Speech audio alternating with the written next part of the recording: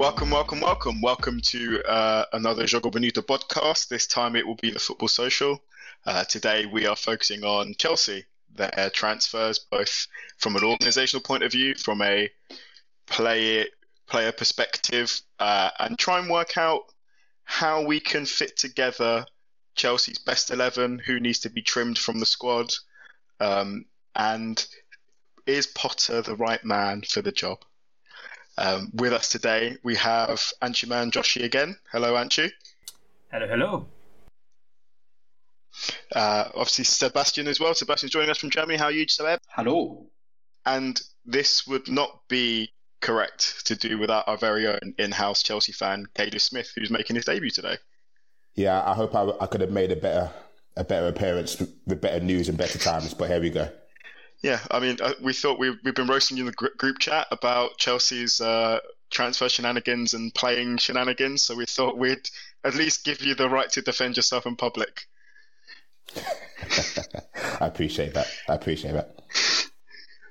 So we're going to look at set the scene of who they've bought in the summer, who came in January, and talk about these contract lengths and maybe some transfers that we like from a financial point of view, some transfers that we like from a player on-field perspective, and some ones that we might disagree with. So any opinions, off you go, guys. Well, I think for me personally, it's been a bit of an up and down roller coaster ride, to be honest with you. Just being a Chelsea fan, really just kind of trying to absorb the last year. You know, I think it was just about a year ago we were close to going into liquidation, and I think the rest of the footballing world was, their hands were in the air in jubilation. And then big man Todd Bowley came to save the day. So so that first summer window was a little bit chaotic, but I also believe that there should be some nuance attached to that. You know, obviously with the fact that we weren't allowed to have any sort of action in the market, we couldn't even sell beer, let alone sell players. So we had to come in and try and make some changes. Obviously Rudiger and Christensen left, the departure of Timo Werner. Just the looming issues with our midfields, with injuries and players that probably don't necessarily fit the role anymore. So we were having to try and build a team with a manager who hasn't really been known to build teams. So obviously we brought in Koulibaly. That was a very, very suspect signing. I guess in hindsight, obviously when we brought him in, it was, I could understand the rationale behind it, because we were going to miss a leader, especially on that left side with Rudiger leaving. So that felt like a natural swap, really, when we brought him in.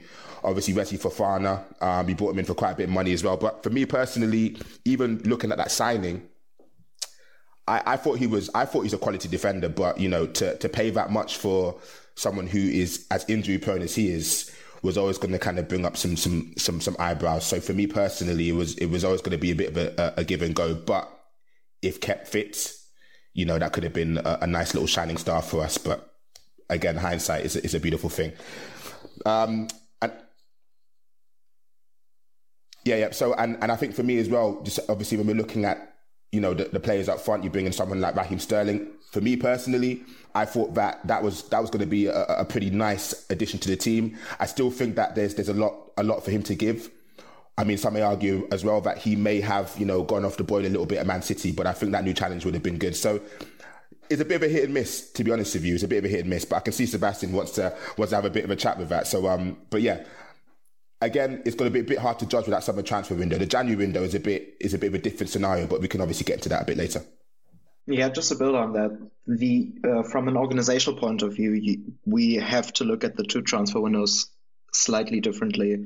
Obviously, the summer one was basically without a recruitment structure in place, and Todd Bowley taking on the role of chief instigator of whatever the hell that was going on in the summer.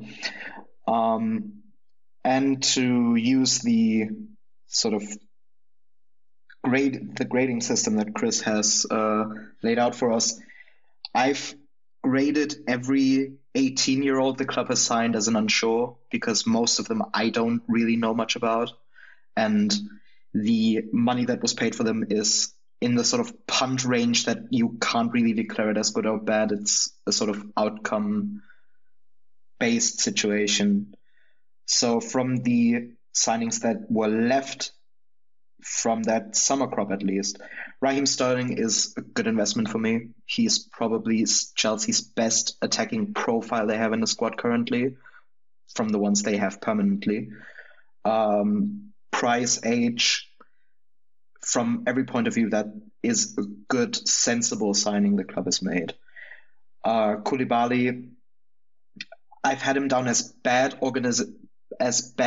on an on-field perspective, obviously knowing now what we know. But even from an organizational point of view, I had him down as an unsure at best, signing someone at 31 on a very big contract for, what is it, 3+1 they gave him?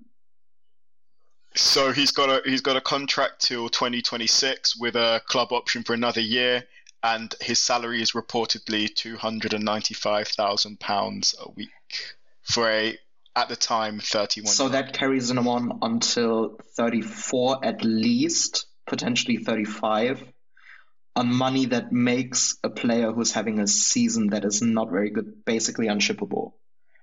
Yes. That's it, yeah. Similarly, Aubameyang was a car crash with a big warning sign on it 3 days after his signing someone for a manager who you're deciding to sack 3 days after a game in which it was reported that they've made that decision beforehand. So I don't quite buy he was specifically a Tuchel player. And if that argument goes, then that's just a bad signing all around, giving him a 2-year deal. He seems, from the media reports, that he's someone they are able to shift somewhere in the summer. So that alleviates some of it. It still gives you a slight loss on balance, that it's basically a free trade with Marcos Alonso. There's not really any monetary loss there, just the wages that have been eaten up for 6 months where he's probably not going to play anymore. And that leaves us the two young-ish guys in Wesley Fofana, who Kate has already mentioned is a good player. I have reservations about calling him an elite central defensive prospect. If you compare him with those guys that we are dubbing elite central defensive prospects, like a Ronald Araujo or a William Saliba, he's not quite at that level, either as an athletic profile or as a ball player. He's an in-between very good player, coming off a leg break. Signing that profile for 80 million is problematic on a organizational point of view, even if the signing turns out to be worthwhile in the long run. Similarly with Marc Cucurella, who was a relatively necessary signing from a squad perspective, seeing there was no left-back cover after Marcos Alonso left, and having someone who can play a more transition defense-focused role rather than a purely attacking one makes sense. Again, a price thing and a question mark if there wasn't an alternative to be found in the summer for not 60 million. But even then, he was someone who you could have argued would be worth the money. We're looking at it through a 6-month hindsight period view, which obviously doesn't put him in the best light considering his form. So very mixed summer window with no player who has actually turned out great 6 months into the process, I'd say. Yeah, I think that's one thing that we need to consider, that maybe the strategy might have been coming in. These are the holes and the gaps in the squad that we have from losing players like Rudiger, Christensen, and Alonso. I mean, all the other players that went out in that and Timo Werner, the other players that went out in that summer were people like Batshuayi or Gilmore, not necessarily part of the first team squad. They've not saved any money from the transfers in terms of gaining finance, because a lot of them for low budgets, low moves. They have actually, if you look at their net spend on wages, they spent 20,000 more net on wages players coming in than the players that they shipped off. Do we think that maybe transfer strategy was to look around Premier League proven players as opposed to elsewhere in the summer? Is that a fair assumption to make? It seems like it, kind of. I mean, you're definitely right in saying it's more of a filling gaps situation because there's no other real discernible strategy behind the signings that were made. You have to correct me here before I say something stupid. Was the Aubameyang signing before or after Broja tore his ACL? Before. Okay, so that negates that somewhat. Seeing him as a stopgap would have made at least some monicum of sense. But yeah, it seemed like Sterling, Koulibaly, Cucurella, Aubameyang to an extent, and Fofana are immediate replacements for the lost guys, while buying 2 punts in Chukwuemeka and Slonina. Go on, Kalish, you've got your hand up. I feel some defending coming on. No, not at all. There's no defending here, to be honest with you. I actually agree very avidly with what Seb has said, actually, in regards to the strategy. And I just really want to add to that, really, because I believe that, there's the noise when people say about Todd Bowley playing Football Manager. And I have to actually agree. He came into the club and went to Tuchel and said, right, what do we need right now? Okay, we need a centre-back. We need 2 centre-backs. Okay, let's get 2 centre-backs in. Okay, we need a Ben Chilwell replacement just in case he gets injured. Let's get in Cucurella. Okay, Timo Werner's gone. Let's try and bring in another attacker who's multifaceted and a striker. So it's clear. I mean, obviously, if you were to just look at it on paper, it's clear to see that there was somewhat of a strategy. But this is what happens when you have someone who's new to the game. Bearing in mind, this person has not been in football. This is his first time. And as a Chelsea fan, I can appreciate the fact that he did try to do his best. But, just again, hindsight is a beautiful thing. And when we're looking at how everything has progressed, we can see that a lot of those things hasn't really worked out for now in the short term. Whether, someone like a Fofana or a Cucurella or even a Sterling, when he gets back to form, time will only tell in regards to how well that's going to play out. But yeah, no, I just wanted to add to that with what Seb said. I think it's very, very true, and it's going to be very interesting to see how that pans out. As a question, would you have preferred, as a Chelsea fan, to seen some restraint by the club until they had sorted out their backroom staff situation, or are we okay with at least the attempt to plug the holes in the squad that were unable to be plugged? Very good question.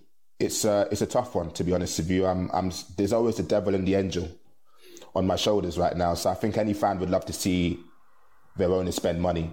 So I guess that's the one part of it. But if anyone's heard my opinion on that, I've always longed for stability and structure.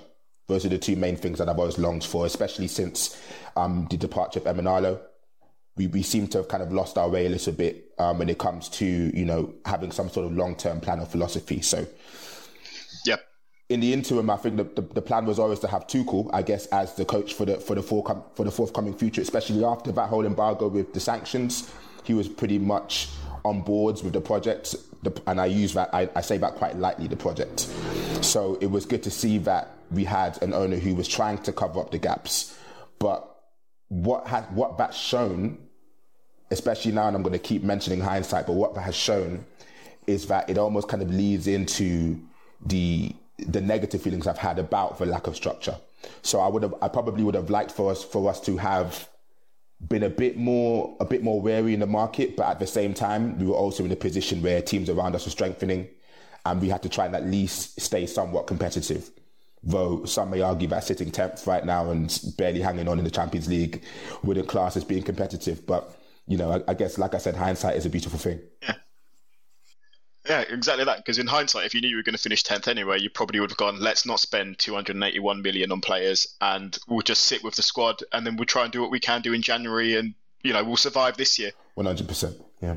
But yeah, I'm interested, Anshu, any opinions you have on any in the summer? Would you like us to move on to the fun January window? Well, I think the summer window needs to be talked about just a bit more, because I think when you look at the number of players long enough, you realize that in hindsight it feels mad because of what has transpired in January, but it's not that mad of window, because you look at the kind of players that are arriving early in the transfer window. So you have Raheem Sterling arriving in July, you have Kalidou Koulibaly arriving in July. Both of those transfers make sense because Lukaku is going out the door, Chelsea are losing two of their defenders, so it makes sense for them to look at the predicament they are in the summer. So they don't have a sporting structure in place. So they come out and say, okay, we are losing a forward, let's get a forward. We are losing a main central defender, let's get a proven central defender. So they're getting Koulibaly. At this point, I think it still makes quite a lot of sense. The Gabriel Solina signing, we have to assume that they may have done their due diligence in the back. Kani Chukwuemeka, again, an up-and-coming player from Aston Villa.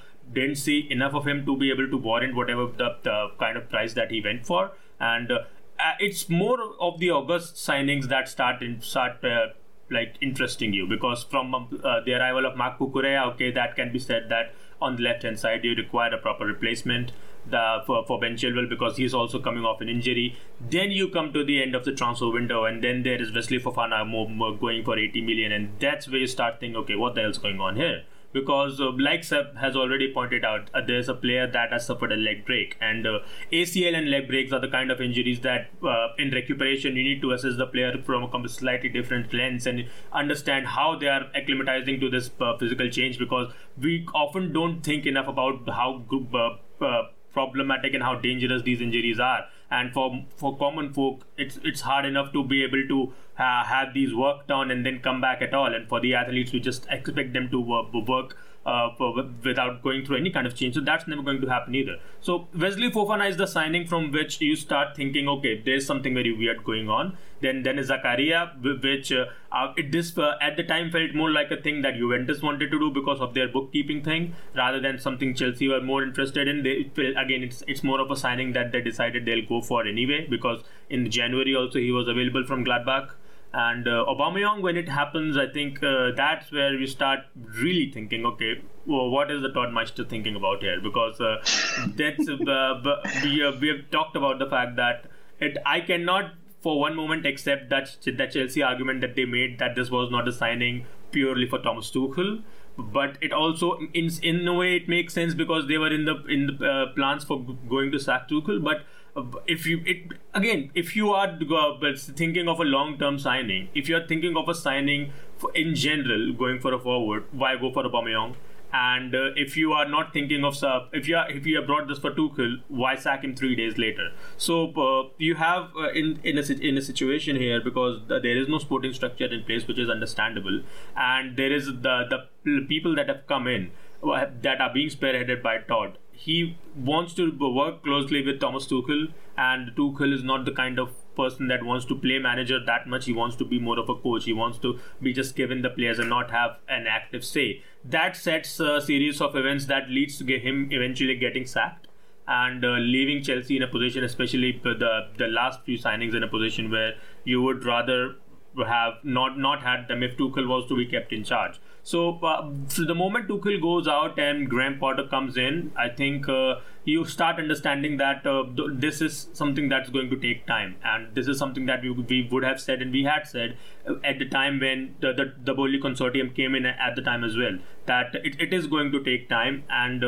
one of the things that has struck out for me in the January transfer window, if we had to segue into that a bit, is that Todd Bowley is trying to microwave a season that in a way that doesn't happen. Like you cannot onboard 10 players, expect them to play in the first team straight away, because that's just not how team dynamics work at all.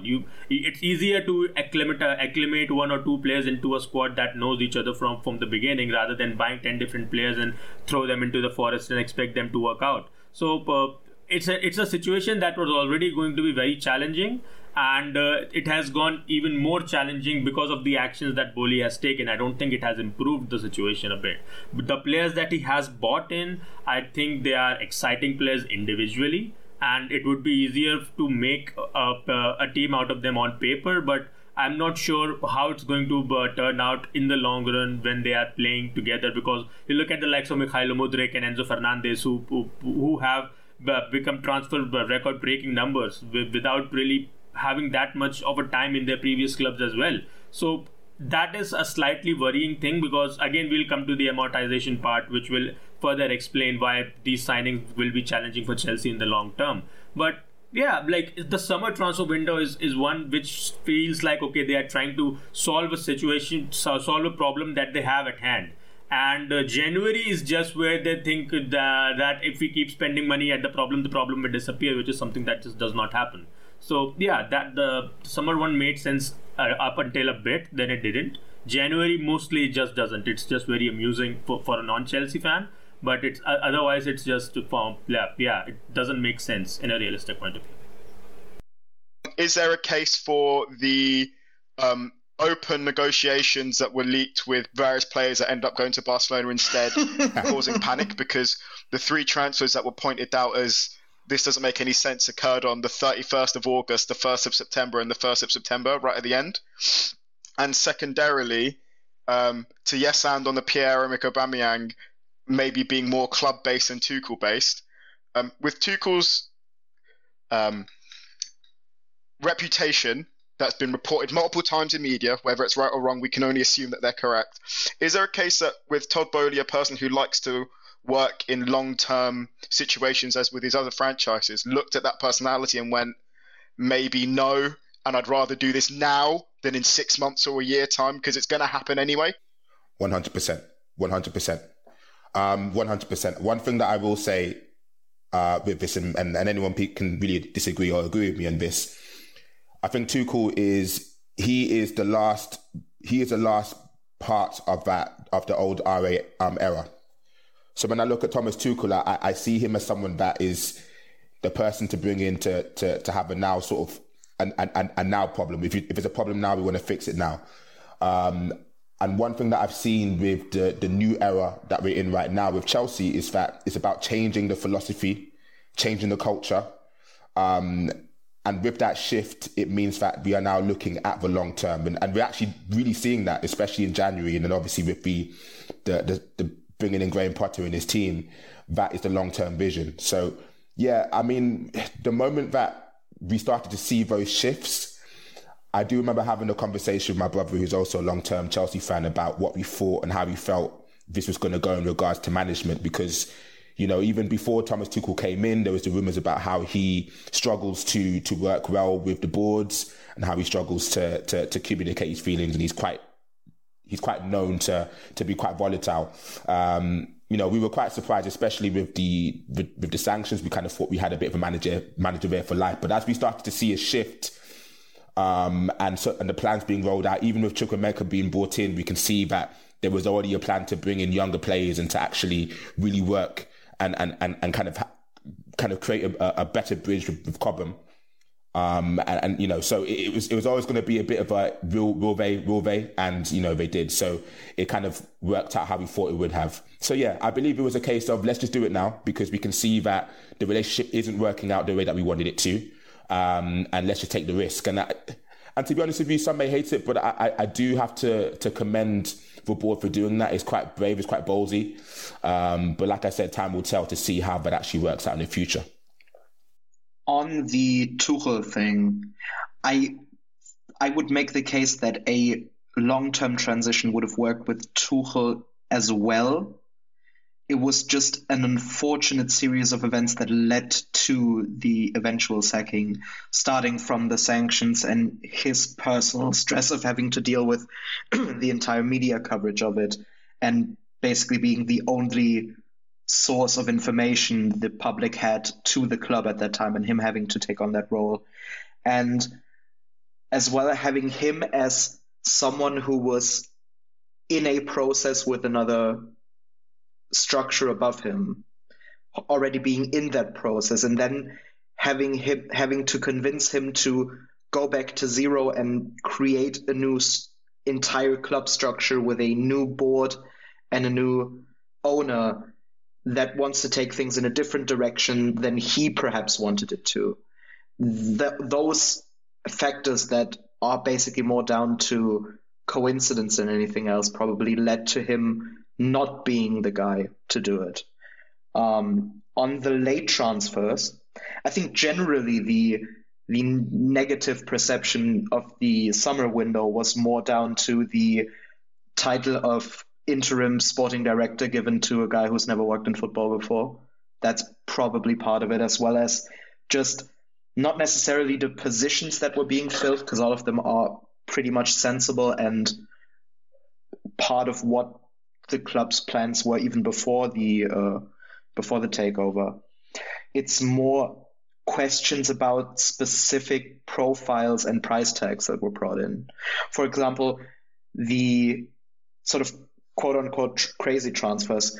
Fofana was a direct replacement, to the point you made, Chris, on losing out on Koundé to Barcelona and having to sign another right-sided central defender. Problem was extremely late in the window. A club that didn't necessarily want to sell drove the price up immensely. Marco Correa was before that, I think, didn't really have anything to do with the Barca players. And the third one, which was Rafinha, was basically then transported to the January window where that problem was solved. And the sort of positional problem that Chelsea had was solved another way. But I think we'll come on to that. Yeah. Anshu, do you want to talk more about the summer, or are you ready to move? Just a couple of things. So, were the late signings were affected by the fact that quite a lot of players that they were targeting went to Barca? Yes. Because I think by the way Todd Boehly has moved in the market, I think we can safely assume that he's the kind of person who puts a lot of weight into looking like he's getting work done, because he has made himself the de facto sporting director at the time where the sporting director is not there.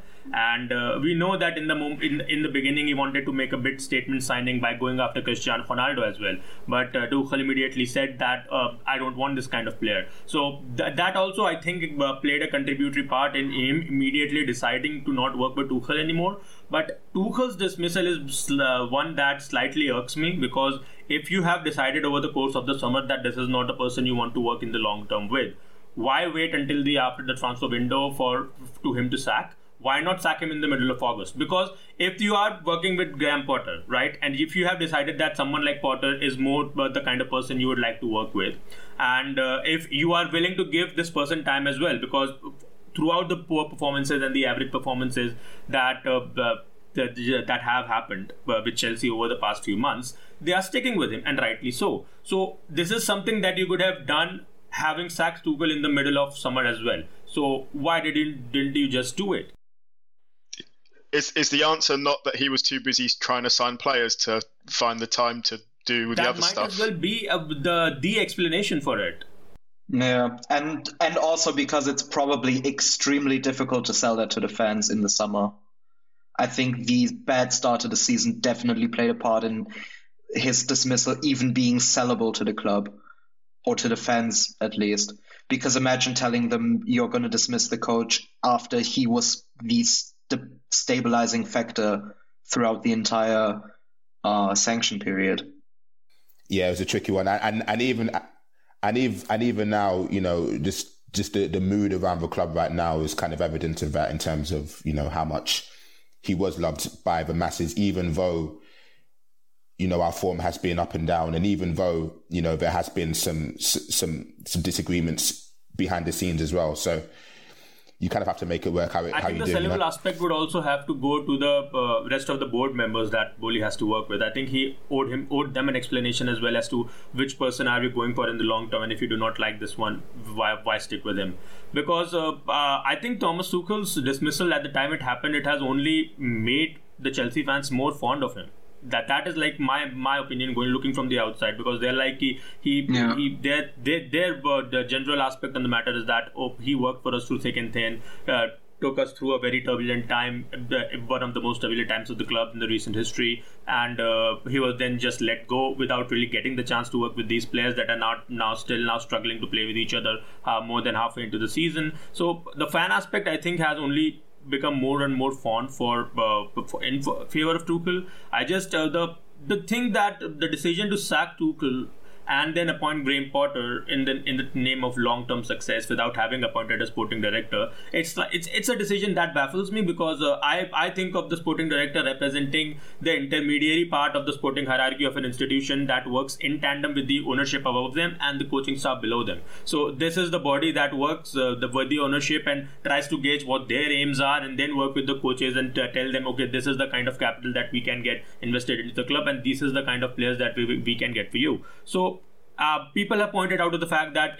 for the LA Dodgers, he has had their coach there since 2016. But it's important to remember that the sporting director was hired in 2014. A sporting director that in name in Premier League still does not. Chelsea still do not have one. They have stocked their department in time. I think a lot more right people have come in.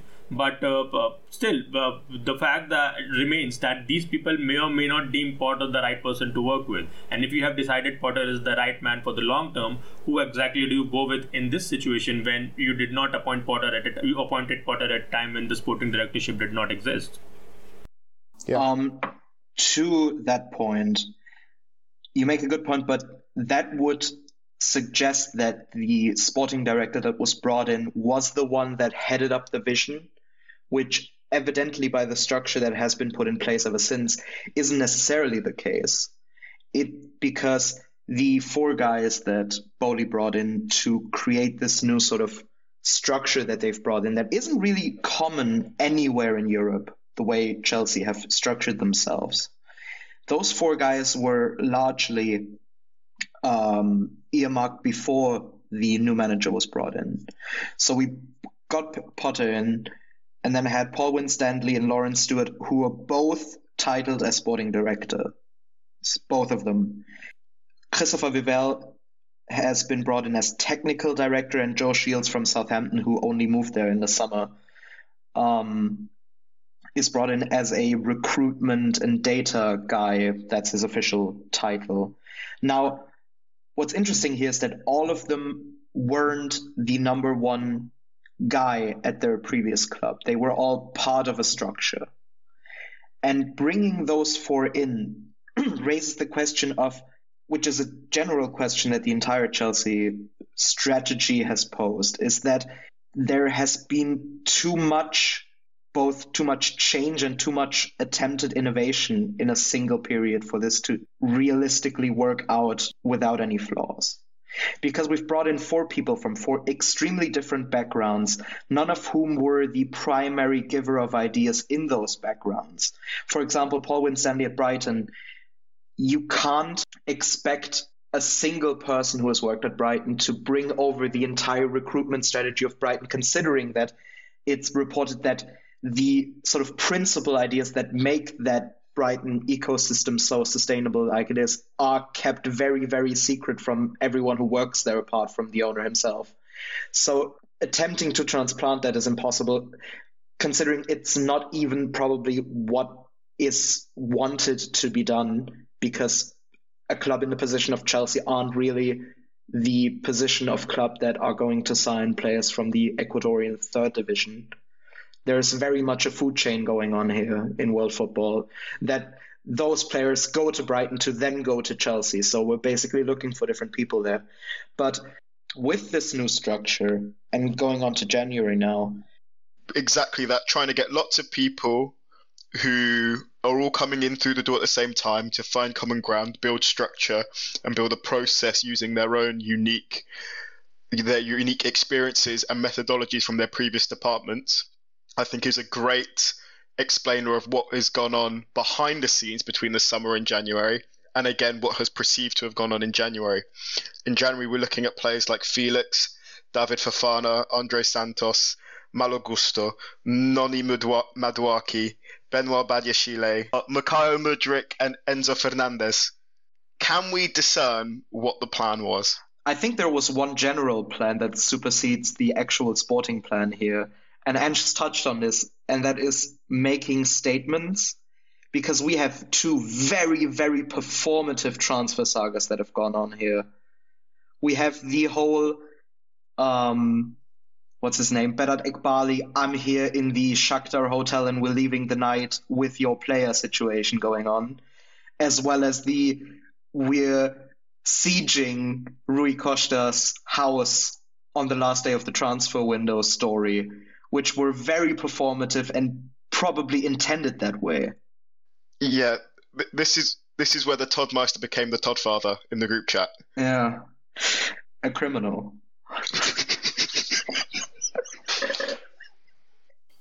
Well, actually, I think the Toddmeister became elite when he jumped into a space on Twitter. I think that's when he became legendary. I believe actually I believe they were talking about potential transfers and someone shouted Enzo Fernandez, and about 2 days later they flew. 2 days later they flew over and thought we were going to kidnap Rui Costa's family and we were going to make sure we get this deal over the line. So it's been a very, very exciting and nerve-wracking January. I just obviously another aspect of the performative situation. Yes, 100%. Jumping on 100%. Twitter Spaces to hear 100%. The fans out. 100%. And you know what? It's hard for me to disagree. To be honest with you, I would have liked for things to just slow down a little bit, because what you found ourselves putting ourselves into is you brought in a new coach who historically is known to. It takes time for him to develop his tactics and to develop his philosophy. And what we've done is we brought him into a club that's already searching for stability and searching for a spine top to bottom, not just within the team itself, but throughout the structure. Just to kind of go back quickly in regards to the recruitment team, the plan was always to bring in a director of football, but obviously Michael Edwards wasn't available. So, I think it's a case now where you're almost kind of just putting pieces together until we bring someone else in that fits the philosophy. I'm not too worried about that as such at this moment in time. I think that's just going to be a slow build. But like I said before, it is really about changing and creating a new philosophy where we're seeing Chelsea now having to try to look a bit more to the future. But anyway, bringing it back to the January transfer window.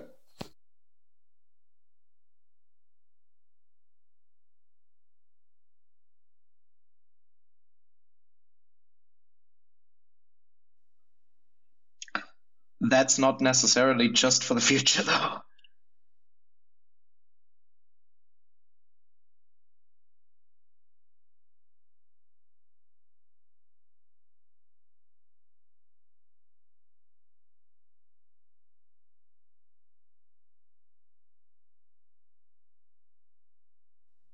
No signing is over 23, except for Joao. No, not even Joao, isn't he? Yeah. So all are under 23 or 23. So we are seeing a sort of strategy here.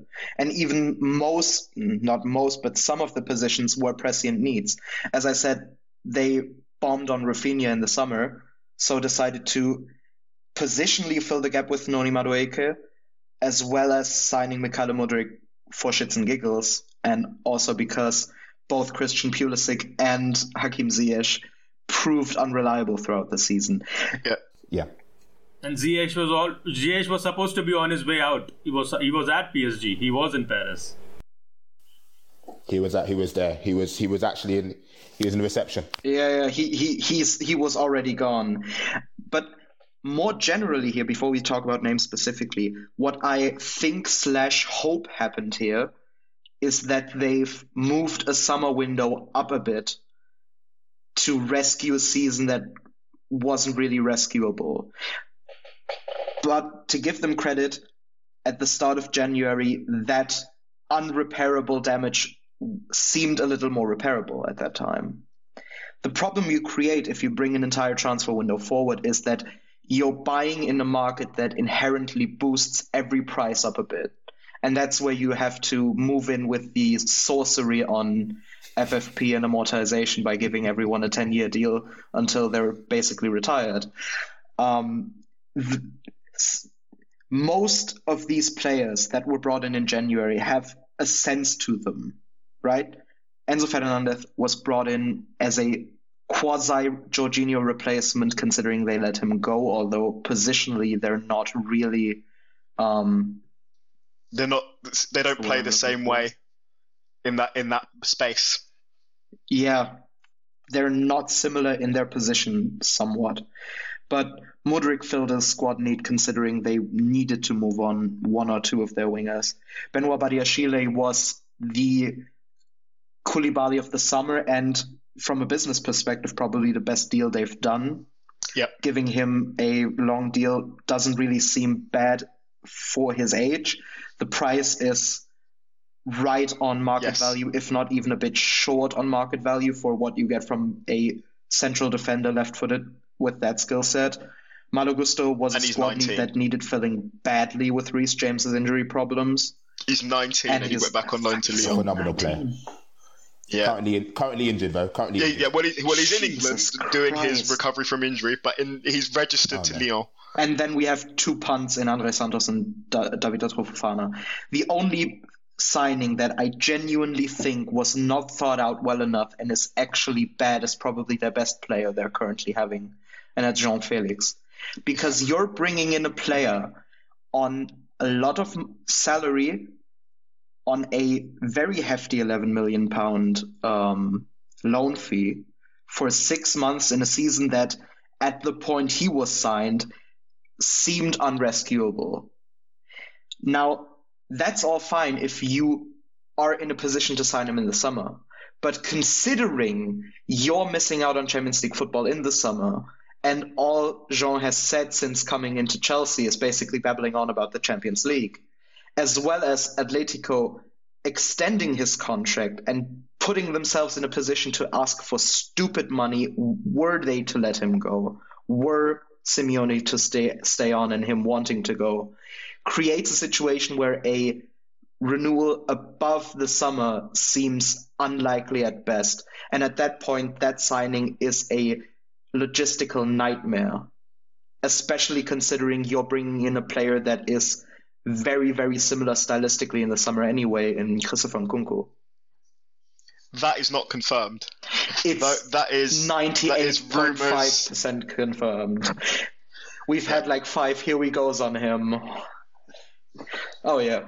But we've heard all but done before. And I've got PTSD. But apparently he signed a pre-contract, didn't he? Well, but apparently, I believe it all when it comes out into the light of day. At the moment, I still refuse to believe he signed pre-contracts and all the rest of it. It's all but done, which means he's going to Barca. Because I don't know if that's true or not, because nobody said anything. He's off to Barca. It's not come out in public, so for me, I'm disregarding that from the conversation until it does do. Yeah, but even if you discount the Nkunku signing, that João Felix loan still seems a bit nonsensical from every direction you spin it, other than him just being a good footballer you have for 6 months in a season where you're not really achieving anything. Yeah, it does come across as a bit of an inshallah move by the Chelsea board.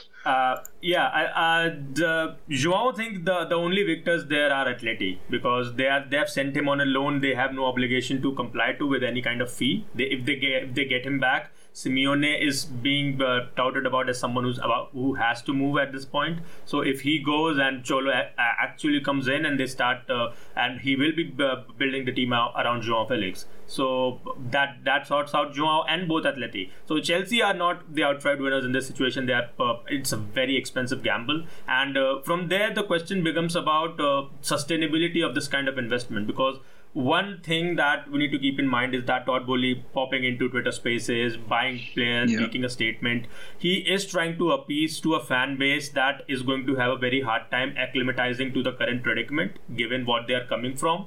Because this is a club that used to see their managers walk out regardless whether you are Carlo Ancelotti or you're Roberto Di Matteo. It doesn't really matter what kind of pedigree you have. Because as long as you're winning, you're in. The moment the results stop coming, you're out. And that was a very easy, transactional, acceptable relationship for the managers, the fans, and the club in general.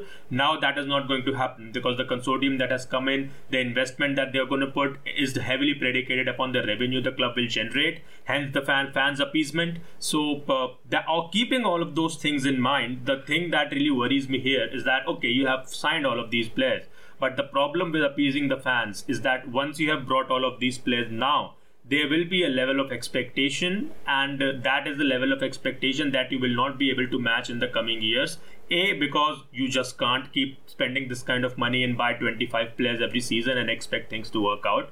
B, the kind of investment that you have made, because we have reached the point that we talk about these players are on 10-year contracts, 7-year contracts, have their contracts officially expiring at the time when they reach the 30s, become veterans. The problem with amortizing their contracts with these many lengths is that their value depreciates very slowly. So if their value is depreciating more slowly, you're going to accrue a lot more losses on all of those signings that do not work out in the long term. So, yeah. Yeah. I think I'm gonna interrupt there quickly, because outside of the Enzo Fernandez and the Mudryk deal, all the deals are sub 40 million euros. Yeah. So that although that's true for two of the transfers and the two most high profile transfers, I don't think that's fair to say for all of them, because most of them are below 40 million euros. And if you're spreading that over 10 years, that's 4 million a year. You're getting your money back if they become half. Even if they don't reach potential, I believe you can recoup a fair chunk of the money. So that is a fair argument, that the kind of loss that you are going to accrue on these investments might not be that bad. The Mudryk and Fernandes examples are still something that really worry me, because let's say that the rest of the long-term investments actually work out and tend you some kind of substantial profit. These two still are very, very likely to not work out, because basically we have not seen enough of them to be able to talk about whether these players warranted as big a transfer fees as ended up being attached to them. And we have seen what kind of, especially from a point of perception, how it affects the players and the players' images. Because we've seen Paul Pogba, the way he's being talked about when he was at Manchester United, because he was bought for 100 million despite producing very similar numbers. And we see the kind of reputation Harry Maguire now has because of something that is not in his control. The same thing that has happened to Wesley Fofana, that I hope doesn't end up in the same way that it ended with Maguire. So that is the argument is that they are going to accrue a little bit more losses on these investments, which let's accept that we can consume this, we can bear with this. The sustainability argument still, because I cannot see Chelsea spending this kind of money again in the next season, because that is the nature of the consortium that has come in. That is not a nation-funded, state-funded sports washing project. So the money is not infinite. So how exactly do you expect to sustain this kind of influx, if whether you are even trying to? Because when you are buying 20 players in a season, there's a larger chance of things to not work out. So what is your contingency going forward if you are throwing money at this and the chances are stacked against you? How does it work out? What is your contingency when things don't work? Because you have to have one. You cannot have this big a project and not have one plan. Yes, Ed, go on. I think we have to differentiate between the two high-profile signings. They're obviously linked in their theatrical prelude to them actually signing, but with Enzo, his talent and his level at the senior game was so apparent even before joining Benfica that his signing at any price will seem at least sensible by the time he left Chelsea. The only problem here is the perception problem of him becoming a target after the World Cup and eventually signing for his release clause, which is mad considering that had they waited till the summer, they probably would have gotten him for at least 30% less than what they've gotten him anyway. Not if they didn't make Champions League. Yeah, this is the point that I wanted to make as well. But, all right, yeah. That's the one thing. The other thing is Mudryk.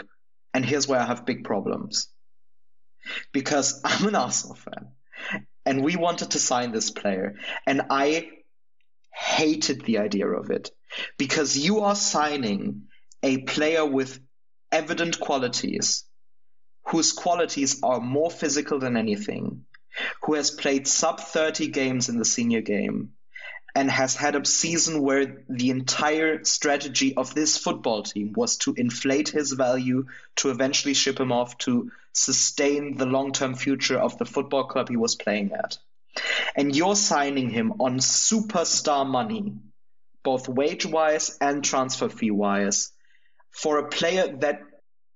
Well, his wages are reportedly only 100,000 a week. 97. Yeah. The wage is less so than the transfer fee, I concede. But you're still signing someone both theatrically as a superstar, with him flying in a day after the hijack, and from the transfer fee wise, for a player that is so raw that you cannot immediately ask him to have a tangible impact into the team. Yeah, totally. And even so, there is no guarantee that he can develop the traits needed for him to become a superstar level player at this team in this situation, especially considering this is very much a work in progress, and at least 3 or 4 of the guys that are signed this season in the one season rebuild will be gone by the time the rebuild has concluded.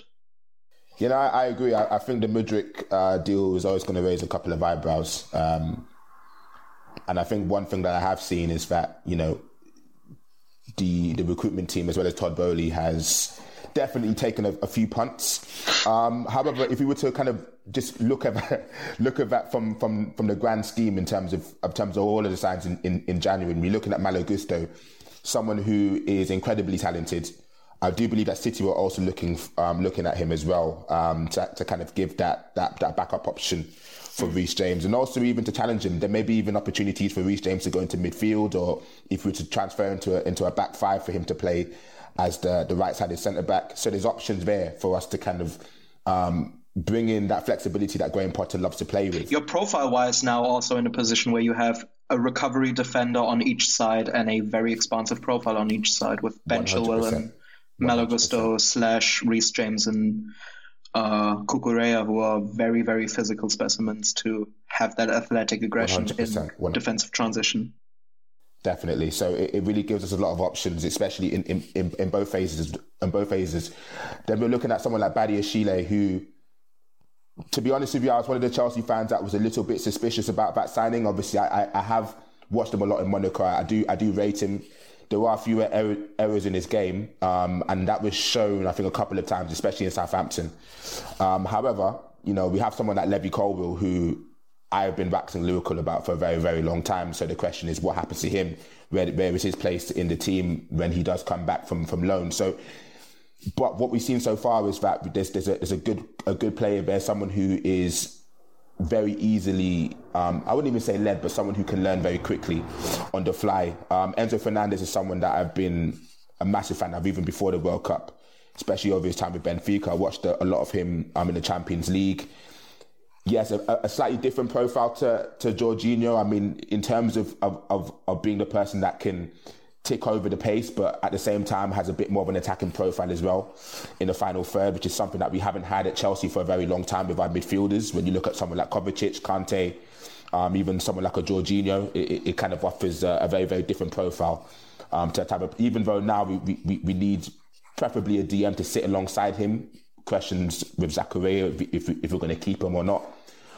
Noni Madueke, I haven't really seen a lot of him, obviously, when he was playing in PSV, but from what I have seen, he's a bit lively on the right, someone that gives us that 1v1 attacking threat, again, which we haven't really had for a very long time, so a nice profile for us to have. So I can see what the plan is, and like Christian's actually said in regards to, yes, there's a very, very long contract involved, but one of the biggest things that the new board have definitely, you know, said is that we want to make sure that the wage bill is being brought down.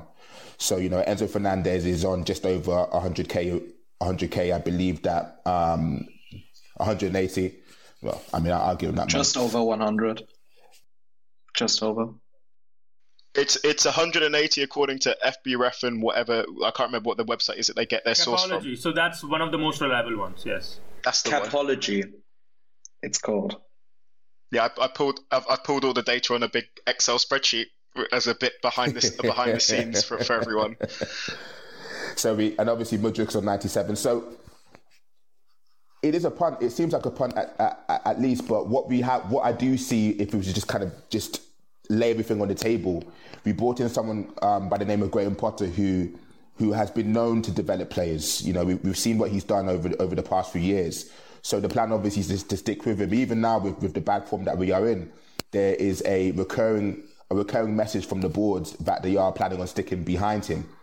Now, that may change if we lose the next 4 games. We don't know. We may be having a very different conversation. But it seems that even though we brought in some game changers like an Enzo Fernandez, like a Joao Felix, and I do agree that is an up and down signing. We don't know what's going to happen. We're bringing in someone like Nkunku, who is a very similar profile, who likes to play just behind the striker.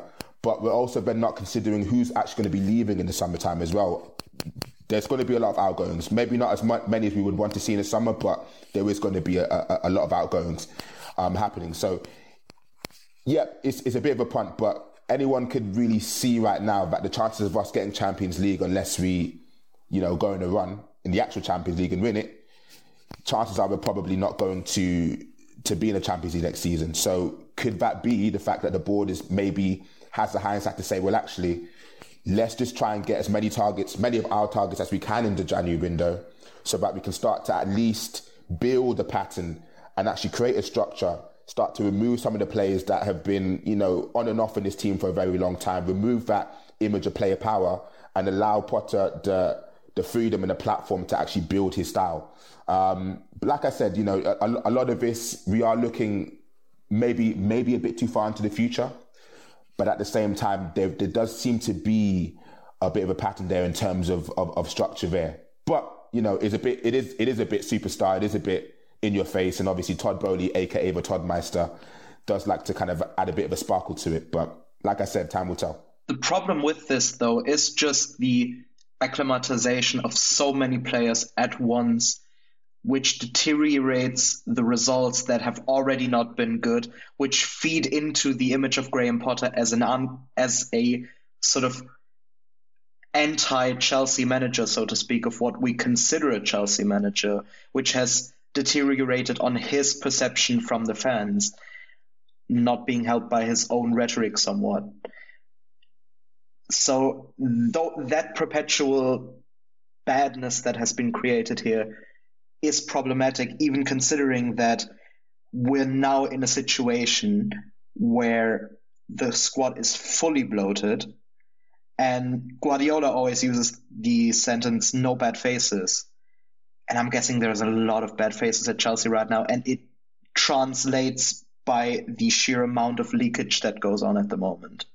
It's not a happy camp, and I feel that by the time it is a fully happy camp, people are going that were brought in with the intention of being long-term. I think that as a United fan, I think that happy camps and unhappy camps all resets in pre-season when you send people off that you don't want to send.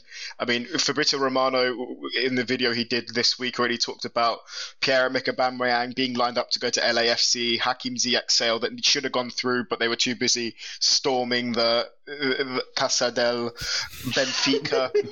Christian Pulisic for sale for €40 million.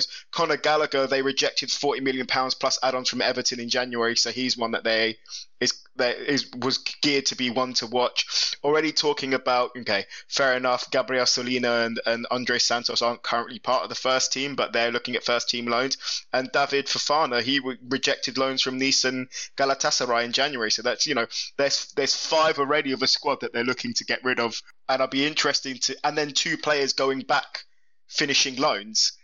So that's already six players in and around your 33 player squad that you're already looking to trim, and I'm interested to see whom you guys feel will be on that chopping block. We'll go Anchu quickly, then Seb, then Cadus. One person that we need to keep in mind is Romelu Lukaku as well, because he'll be coming back. And because it doesn't look like the way he has been playing at Inter, it doesn't look like they want to keep him for as much money as Chelsea would want to at least cut their losses. So another one to keep in mind. Yes, totally. 2-2. Scored more goals than Chelsea this year. So. You need him. It's not hard. That's a fact that I didn't like to. Not hard. Yeah, no. Lukaku is definitely one to look out for, and I wouldn't be surprised if there isn't conversation for him maybe to be reintegrated back into the squad. I would not be surprised. I wouldn't be surprised either, especially considering the very, very hefty wage he's on. We already know that Inter can't pay that and won't, which makes a permanent transfer basically impossible because he's not giving up that money. Yeah, him and Raheem are on the same 325 a week. That's a big, that's huge for Premier League. Good luck shedding that. And his depreciation of his own value as an quote-unquote asset has sort of moved him into that no elite club would actually pay that wage on top of a transfer fee for him to move. So there probably needs to be a reintegration happening here, especially considering Chelsea don't really have a set number 9.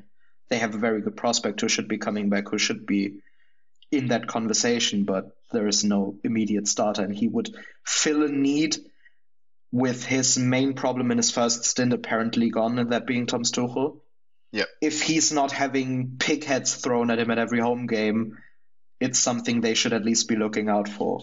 Another argument in favor of Lukaku sticking around is that there has been a lot of antics from his end that has made him not seem like one, but he's actually a very intelligent guy. Speaks multiple languages. He's very eloquent, has been very mature before age, and that is something that Potter, with an educational background in emotional intelligence, would want to have on his side. So if they end up in a situation where Chelsea are not able to offload him and they are not able to get him, I think Potter would actually potentially like to have someone on his side, someone of Lukaku's ilk, who he will believe that he'll be able to work with. So it's something to keep in mind that there's a lot of off-pitch stuff that Lukaku actually does bring that is currently not being considered because of his antics over the last 18 months or so. So yeah, that aspect as well.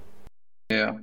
And funnily enough, he actually took on a sort of quasi-mentorship role for some of the young players at Chelsea up until he made that interview.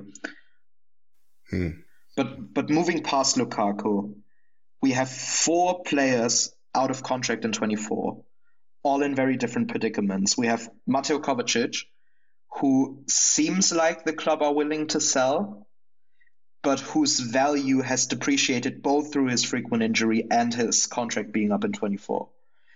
Similar situation with Christian Pulisic.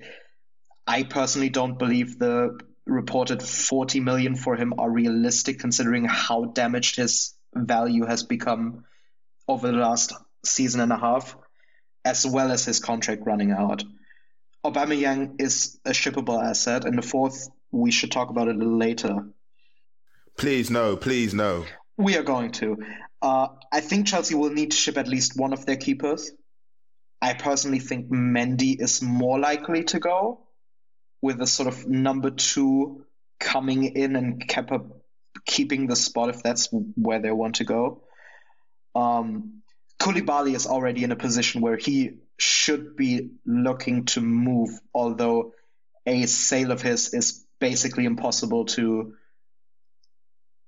finalize in any way. It's not happening.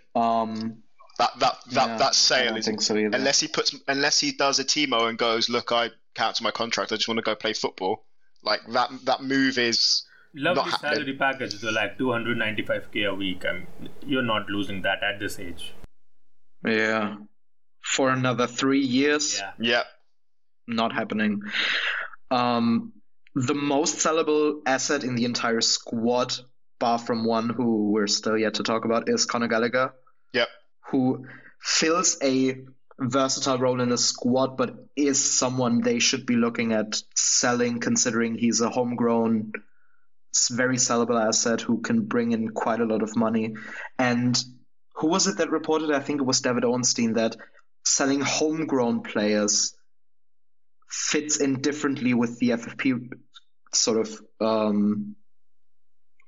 calculation. Well, yeah, because you effectively get them for nothing. Yeah.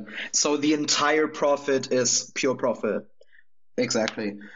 That leads very nicely into my question of, with Chelsea having lots of young talent in the stable that are on loan at other Premier League clubs, is that who's going to be the fall guys for these transfer outspend? Is it going to be a case of, sorry boys, Chelsea is not going to be the one for you? Exactly. Ruben Loftus-Cheek, Hudson-Odoi, Mason Mount. Ruben is probably one that needs to stay simply because he fills a versatile role. and they can't be looking at too many players. If they let Ruben go, they have basically no midfield with Gallagher and Kovacic left. So they would need to bring in 3 midfielders.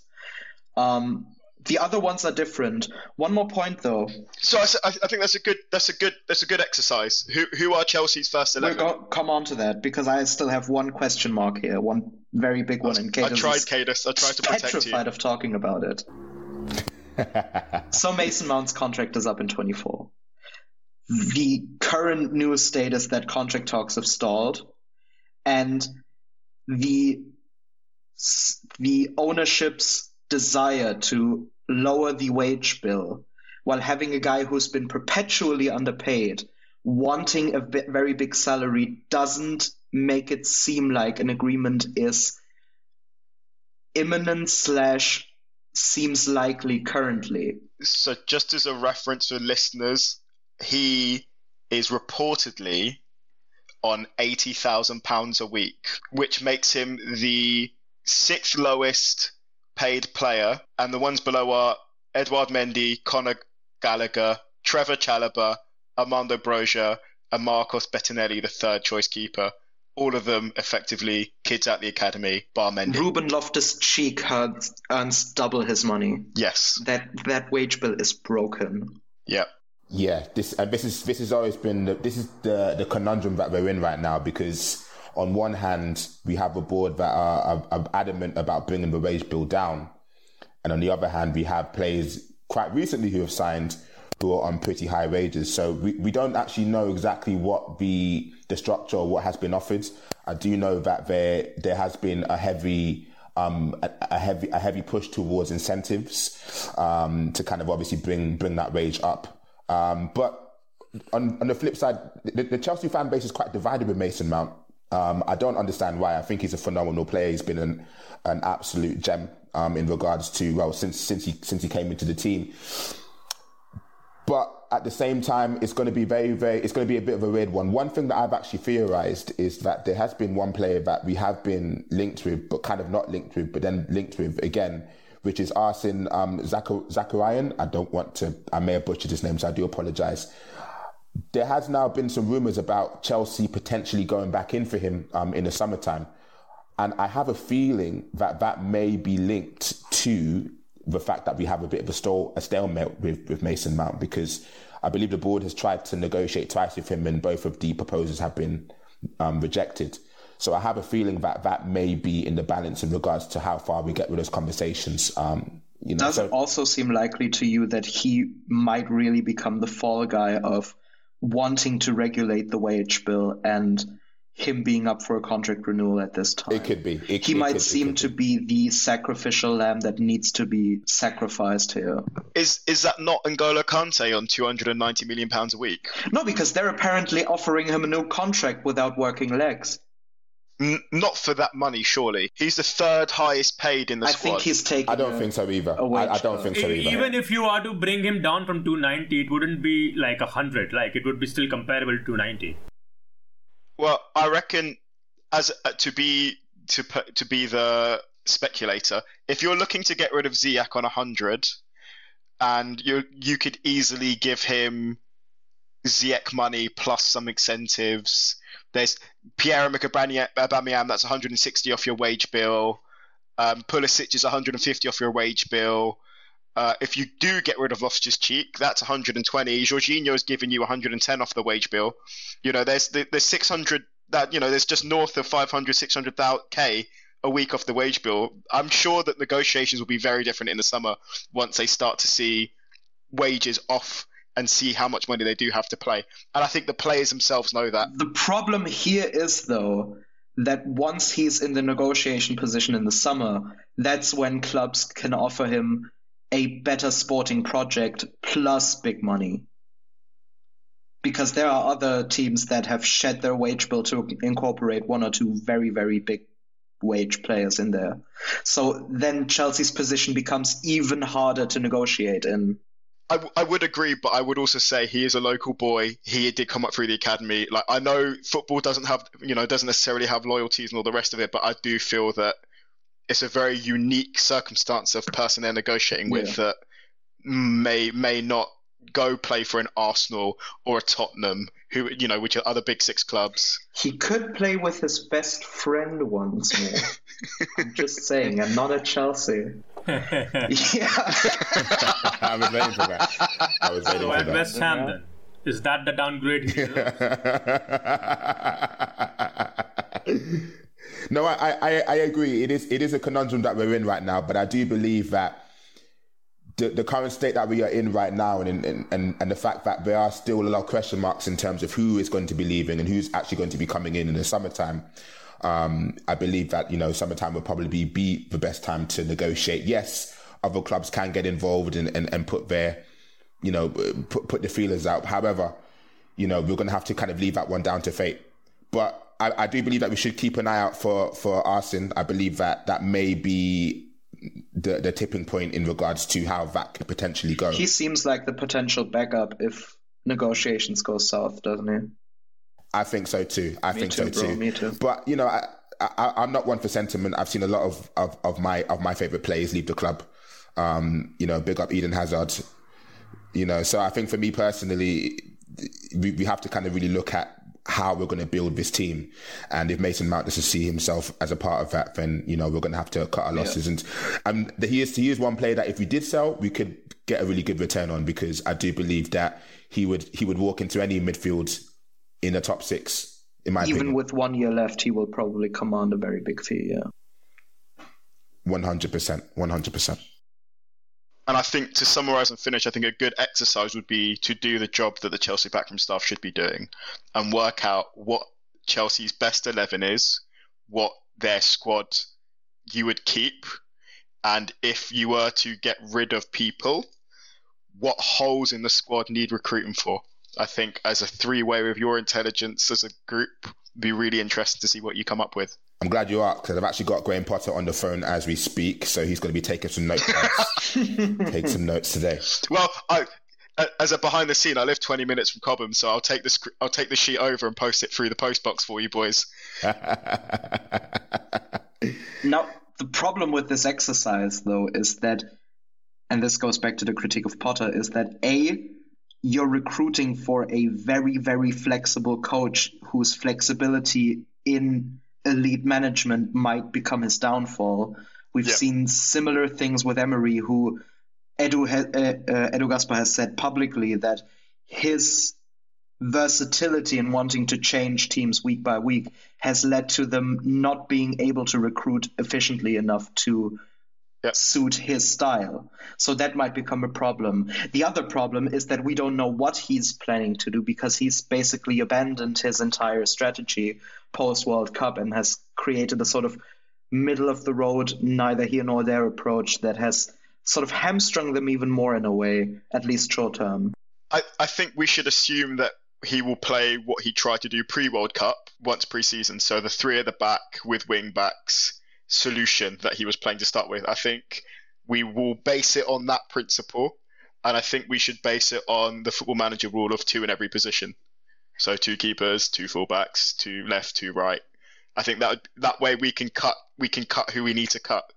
I think that's a sensible thing to do, because that seems to be what he wants to do outside of compromising for results. Like, that's his ideal sitch. I think it would be easier to really go with this sort of 3-2-4-1 sort of ish thing, because even his 4 at the back formations turn out that way in possession anyway. So we're basically just looking for profiles here rather than positions. A nice callback to our previous podcast, positionism versus relationism.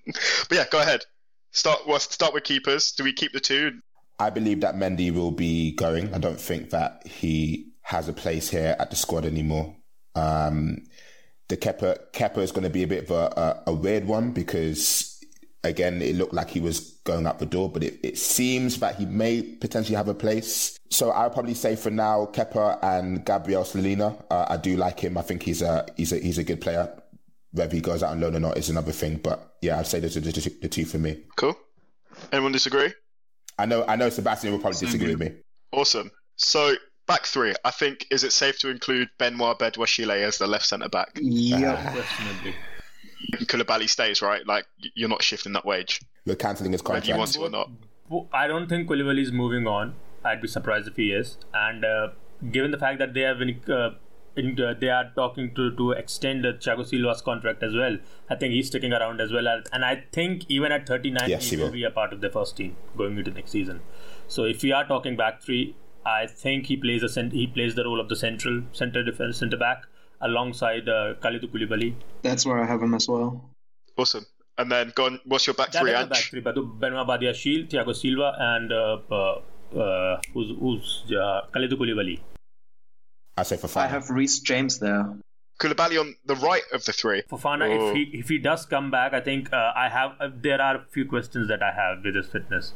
And if we are talking long term, then yes, Wesley Fofana alongside an experienced head will be quite a sound setting. But for the time being, assuming that Thiago Silva is here to stay and Kalidou Koulibaly is as well, I would put Koulibaly ahead of Fofana, at least for the time being. Yeah. If I was to go for the back three, it would be between Badiashile or Levy Colwill. On the left, Thiago Silva. In the middle, and then I would actually have Reece James as a right-sided. Because if you have someone like Malo Gusto who's going to be playing, I believe that may be a better shout for me. So you're basically creating options here, right? So on the right, we have a central defender left back in central defender right back in Reece James, who can play there. If you want to asymmetrically move that side, if you want to move it the other side, you can put Cucurella in the back three. Otherwise, you have the two normal wing backs, but we'll come on to those. Central of the three, you can put either Silva or Wesley Fofana or anybody else in there. Or Trevor Chalobah. Exactly, or Trevor Chalobah, who's also an able deputy at right centre back. Does Trevor Chalobah stay? He's a versatile, valuable option. I think he stays. And yeah, Levi Colwill should definitely be reintegrated into the squad. Because there's 4 centre-backs, plus a wing-back that can play centre-back, that's 5. So he's 5th on the list, or 6th on the list. Is that somebody that moves to make money for the I think books? Trevor Chalobah offers an option that Chelsea don't necessarily have in abundance. That is defensive midfield. Yeah. If you want that kind of an option, because if you want someone who's transitioning from back to front, I think Trevor Chalobah offers a profile that Chelsea in the midfield do not have. So as an option, you need to keeping the midfield in mind rather than the centre back issue. Cool. I do want to add that the board did mention that they wanted to play a back four. So I just wanted to add that in there. Okay. That's why I put one of the right/left backs into the back three, so we can sort of move things around there. It's basically the same thing. Should we just scrap this and potter out? Just stop here. I've got the banners. We'll stick with the 3 because that's what he tried. Left wing backs. Well, Cucurella and Ben Chilwell would be the Who two. would you start? Ben Chilwell, 100%. Cool. Now we get interested. Midfield. Who do you start? Who do you want to get rid of? Who do you think will be here in the summer? What is your ideal situation? I'll just say this quickly for me personally. In terms of the options that we have right now, for balance, I would say Enzo Fernandez and Zakaria. I think that would probably, for me, that's our best balance. Whether Zakaria stays is we don't know as much. So, I mean... Let's assume he goes. Okay, so if he goes, to bring in, I would like someone, a Declan Rice, because, again, he can transition into that back three if needs be. And that's, for me, the perfect double pivot. Okay. So we've got Enzo and squad blank recruit in summer. Cool. Anybody else want to counter? I have Enzo and Caicedo. Ooh. Okay, so that's squad blank recruit in summer. Yeah, my backups would be Andres Santos and Ruben Loftus-Cheek because everybody else is left at that point in midfield. And in deep midfield anyway. I see your game. So you wouldn't try and renew? With whom? Kovacic. He's not reliable enough for me. I love him as a player, but he really isn't reliable enough. So I think he sees himself as a starter anyway, and he's the parallel to Enzo. And in that situation, Enzo starts 90% of the time, so it'd be best for both parties to move on, I think. I agree. It would also be merited to renew Dennis Zakaria So you just have a depth option there, so you don't have to rely on Andres Santos who's 18. And you could probably get him for cheap because Juventus are breaking laws. They probably need to sell people. Yeah, the criminality comes in hand there. Criminal tax. For educational purposes, we'll leave blank recruit in summer. Yes. Cool. So more money being spent. Have faith in the Godmeister. We will. Okay, so attacking midfielders / wider players. Ooh, well. I have Raheem Sterling and Christopher Nkunku as left inside options, and Havertz and Noni Madueke as right inside options. Cool. I don't think they'll be able to shift Kai. Nor do I think that should they. Yeah, probably not. Yeah. Left out someone there, but again, we'll have to see if he finds an agreement or not. Otherwise, he would go in one of the inside roles as well. He's not going to Arsenal, Seb. He's not. He wants to play with Declan let's just remove that idea right now. He's already saying how much he loves Arsene Wenger. I'm just saying. And then is that Lukaku in the middle? Lukaku or Broja? I would say Broja in the middle for me personally. Cool. I think he has the potential to really break through once. That's all right. They can both go down. We haven't gone left wing back as well. I agree. I mean, right wing back. Sorry. Gusto, no. And then Gusto, Reece James, or Raheem Sterling, or some of the wingers who play wide. Yep. In a sort of in possession thing. And if we are going to talk about the 3-2-4-1 system, if you are going to talk about it's important to keep in mind that Reece James is both prolific as a right back and he can play in centre defence as well, because he did that at Wigan. He's done that a couple of times for Chelsea as well, and he's been quite experienced in doing that. He can do that quite well, transitioning from RB to Sissit. I actually see him deeper long term. I think with his body build and his susceptibility to injuries and his technical quality, I think he will find himself in a deeper role where he's not being asked to exert himself physically as much as he is currently once the team clicks around him. I think so too. Actually, when he was in the Championship team of the season, I think that's when he played DM for Wigan for a large part of that season. So I'm going to ask a question now. We've got 18. We've got a squad of 18. You want roughly a squad of 23. That means there's 5 players. We've already discussed the need for a centre midfielder. Where else is there a need in the squad? For me personally, a DM is someone that we haven't replaced Matic since he's left the squad. That's always been an area that we need, and someone up front. Obviously, Broja is a good prospect, but he's not someone I would want to rely on for the entire season. But to be honest, there isn't really. That's it, really. I don't necessarily think that we have to bring in anyone else at this moment in time. So CM, DM, those striker. are actually the 3 I've written down again. DM striker. Cool. 21 plus I think if 2 kids. Caicedo arrives, we don't really need to talk about it in the centre midfielder, because that would be Enzo and Caicedo done. Yeah, but we have no idea what's going to happen Rice. in the summer, so I'm trying to stick to just positions because devil's advocate, Chelsea come in for 80 million for Caicedo without Champions League. You've got Liverpool who need to rebuild their midfield. Manchester United will spend money if they make Champions League football because they need centre midfielders. If the ownership changes. Yes, exactly that. They'll probably go for a big rebuild this summer, from what the media is saying. Yes, and Arsenal will look to go back into Caicedo because if they have the money from Champions League football and being Premier League winners, they need to improve the squad to maintain that wave. They're not going for Caicedo, though. Pretty obvious who they're going for. Yeah, yes, we know you want to eat rice at the Emirates. I'm not saying I want it. I'm saying he wants it. That's what David Ornstein. I'm saying the club wants it. That's what David Ornstein's saying. I'm just quoting David Ornstein here with my own red-coloured glasses. So, on your hit list is Aubameyang, Pulisic, Ziyech, Kovacic.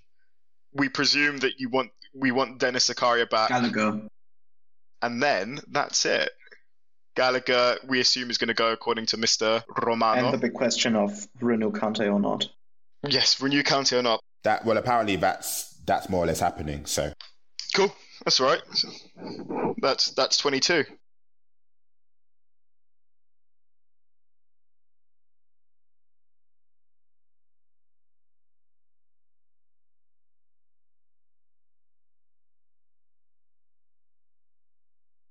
we need to specify what kind of striker would we be signing, because if the situations are going the way we assume they're going, signing a striker would be nigh on impossible, because the striker market offers you very little apart from the very big names we're hearing. You have the option of Tammy Abraham, who I think, what's that, 60 to 80, the rebuy? 60. I think it goes 60, 80 in the third year. But that is the range it's in, 60 Yeah. 80, yeah. And then you're on to either crazy money on Osimhen or nothing on Marcus Thuram, who isn't really the profile needed, as well as not quite being at the level. Yeah. And considering the prospect of moving on Lukaku is slim at best, signing a striker at that point with Broja, Fofana and Lukaku in the squad on huge money becomes nigh on impossible. You know, I agree. And to be honest with you, I don't think, unless we go in for someone big like an Osimhen, I don't think that we will be bringing in someone new in that position in the summertime. I do believe potentially that the DM would be the next step. Yeah. Obviously, this conversation around that. I wouldn't be too fussed if we didn't actually bring in another they striker. already wanted to spunk like 50 million on Romeo Lavia in the summer window on the last day after he played 3 Premier League games. In the summer that he actually arrived at the club, and so that's Yeah. 3 Premier League games, he played good. Let's drop 50 on him. Listen, do not doubt the Toddmeister. It's all going to make sense. This is the thing. It's all going to make sense. There's a method behind the madness, people. Keep your eyes peeled. But no, I do. Do you trust his cooking, though? I do. I you know what? I tell you, the main thing that I can get behind is that even though the process has been a little bit crazy, there seems to be a structure. It just seems like he's just trying to do it in a very, very lavish and sparkly way. But there does seem to be a structure. And as someone who has been crying out for that for a very, very long time, especially seeing the decline since 2017, yeah, I would take that over what I've been seeing over the past few years any day. And that is, if you're listening, Chelsea, that is your squad for next season. 3 players, only 3 that you need to sign, no more. And I think to round off, Graham Potter, will he be allowed to see out the project, or will fan sentiment lead to a replacement? Or is he even capable, in your opinions, of doing the job that is necessary at Chelsea? Just off the bat with my bias, I think he is. I think all this nice guy, oh, you're too nice to be in football, I think is a load of rubbish. I think as somebody who studies or studied some stuff around leadership, and for somebody who is a person who got to be a professional manager, beat those percentages, who studied how to build culture and how to organize people, I think the sentiment around him being a nice guy is really naive and really weird to hear, because like he's probably one of the most academically qualified coaches to ever be in the Premier League, in a unique situation, which, like we said at the beginning of the squad, beginning of this of the podcast, with a 34-man squad, a 33-man squad. Yeah, and my take on Potter is this: is quite simple. Since he has come into the club, I think he represents the antithesis of what we would actually view the model Chelsea manager archetype. You know, when you're looking at characters such as Jose Mourinho, Conte, very, very brash, very in-your-face kind of characters. And I feel that in addition to the fact that we sacked Tuchel and that didn't sit well with a lot of the Chelsea fans, and now that he's in Tuchel's place, we're now looking at this bad run of form as a way to bash him, to kind of almost project our anger on the decision that the board made to sack Tuchel. But under Tuchel, we were also having those kind of results where it was up and down. You know, the only difference was we won a Champions League. Not just that, he also represents the shift in, like I've said many times in the podcast, the shift in culture. And what we're seeing right now with Chelsea, there is a very, very big commitment to making sure that we have a long-term stable model, though some may argue that, you know, that's probably not what it looks like. I can't predict the future. If we lose the next 5 games, like I said, I don't know what the conversation is going to be. But for me personally, I would rather give him a go because, like we said, he's come into a club where there has been no stability, where a lot of the players have one eye out the door, and then bringing in 50 new players in January, you're then asking him to do more or less an impossible job. So, for me personally, it's about giving him time. It's about, again, trusting the process. Give him a pre-season, and then we can judge him properly next season when we have outgoings and the full squad. Well, the squad a bit more of a shape of what he wants to have within that squad. But yeah, no, listen, I have issues with Chelsea fans. I think a lot of Chelsea fans need to just understand that we are a little bit entitled. We are very much used to seeing us win now and ask questions later, but that method has not served us well, as we're now seeing well. So yeah. I do believe he will stay if the results do improve, which I believe they will. But if they don't, then like I said, that's another conversation to have. I think there's a short-term danger and long-term concerns here. Short-term danger is quite obvious. The form is quite bad. The mood has become quite bad, not just externally with the crowd starting to go against them, but also internally with the sheer amount of leakage going on. And a few more bad results could tip that in the direction of it becoming very toxic. They've already sang Thomas Tuchel's name. They've already sung Roman Abramovich's name, which is another story entirely. So there's short-term concerns there, short-term dangers there that aren't really helped by his rhetoric. Not necessarily him as a person, just him in a crisis putting out statements like they're giving everything, this is going well, etc., etc. He's starting to take on a quite uncomfortable, passive-aggressive tone to sort of fight back against it, and the entire situation just feels like it needs a relief. Otherwise, it could turn quite badly from all sides. That's the short-term thing. Long-term, he could turn out to be a very good manager, and this entire thing is predicated on the deal that they gave him when they appointed him makes it almost impossible for them to sack him. That's another thing. He has their trust, and he has a contract that solidifies that trust. However, his adaptability and his way of managing at Brighton, as well as the hindsight situation of looking how Brighton are now and seeing problems that are quite similar with him running Chelsea and him running Brighton, in the sense of Brighton were, under Graham Potter, one of the best teams in the Premier League in the first and second thirds. But they've always had problems in the last third. We've had the XG jokes going on his entire reign. And seeing Roberto De Zerbi come into Brighton and put dangerous players in more threatening positions for them to score more regularly and their goal scoring picking up at the same time Chelsea's troughs is a concerning sign, as well as his adaptability being a potential problem with long-term recruitment are concerns that he could overcome but are still present at the current moment. Those would be my concerns, but he could very well turn out to be successful if it doesn't turn toxic before then. Yeah, I mean, just quickly on that before Anch gives his opinion, I do wonder. There's a great video by Tifo, by John McKenzie, talking about how the underlying models are suggesting that things are on the up now. It was on an upward trend.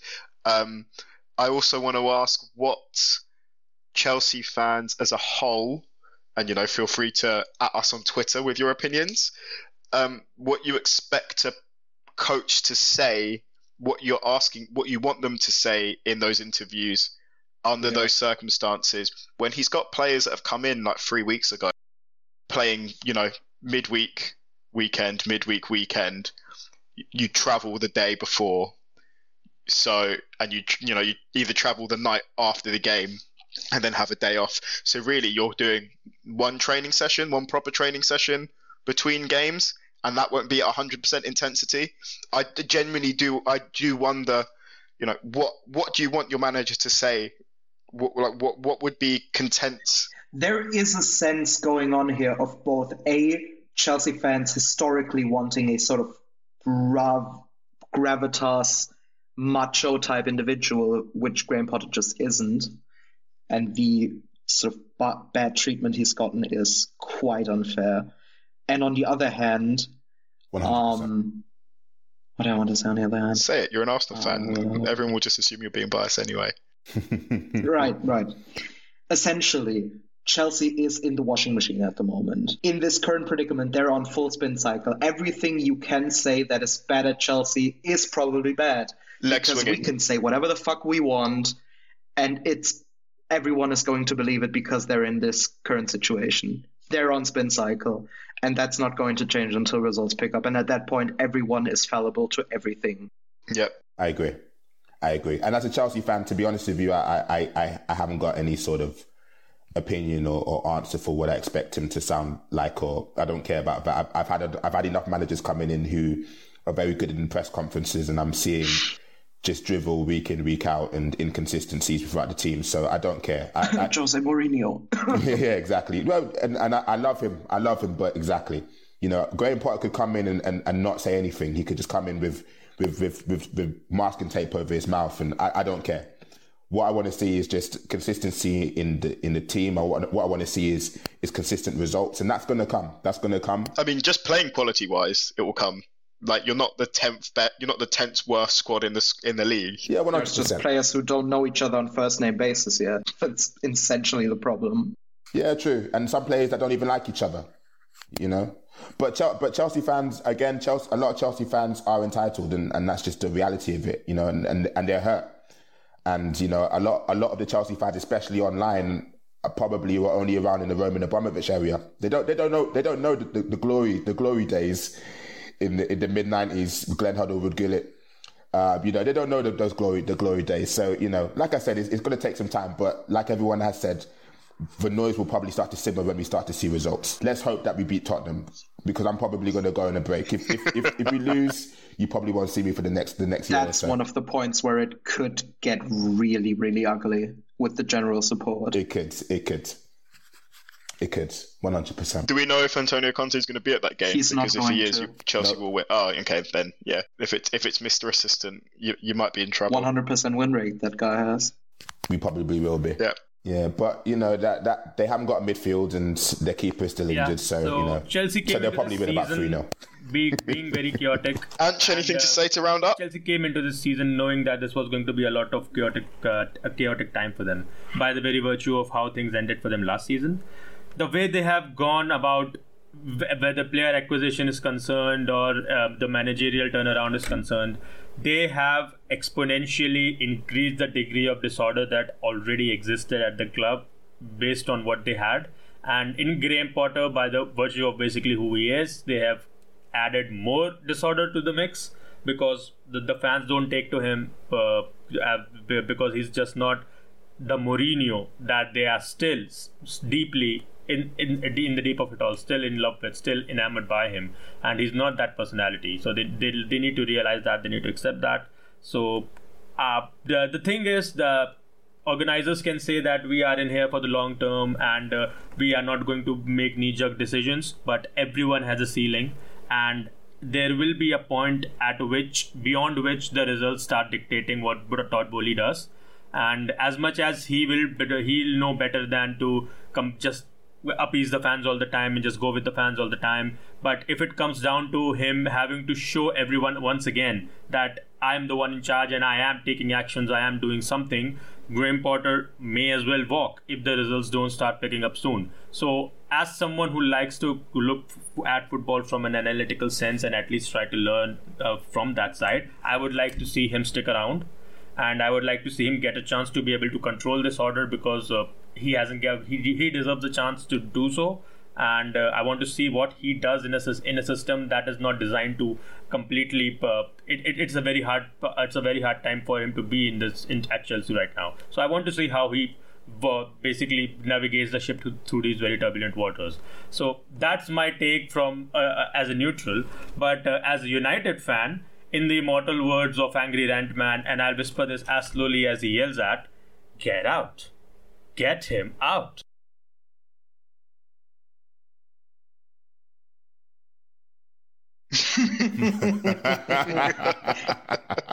I was waiting for that.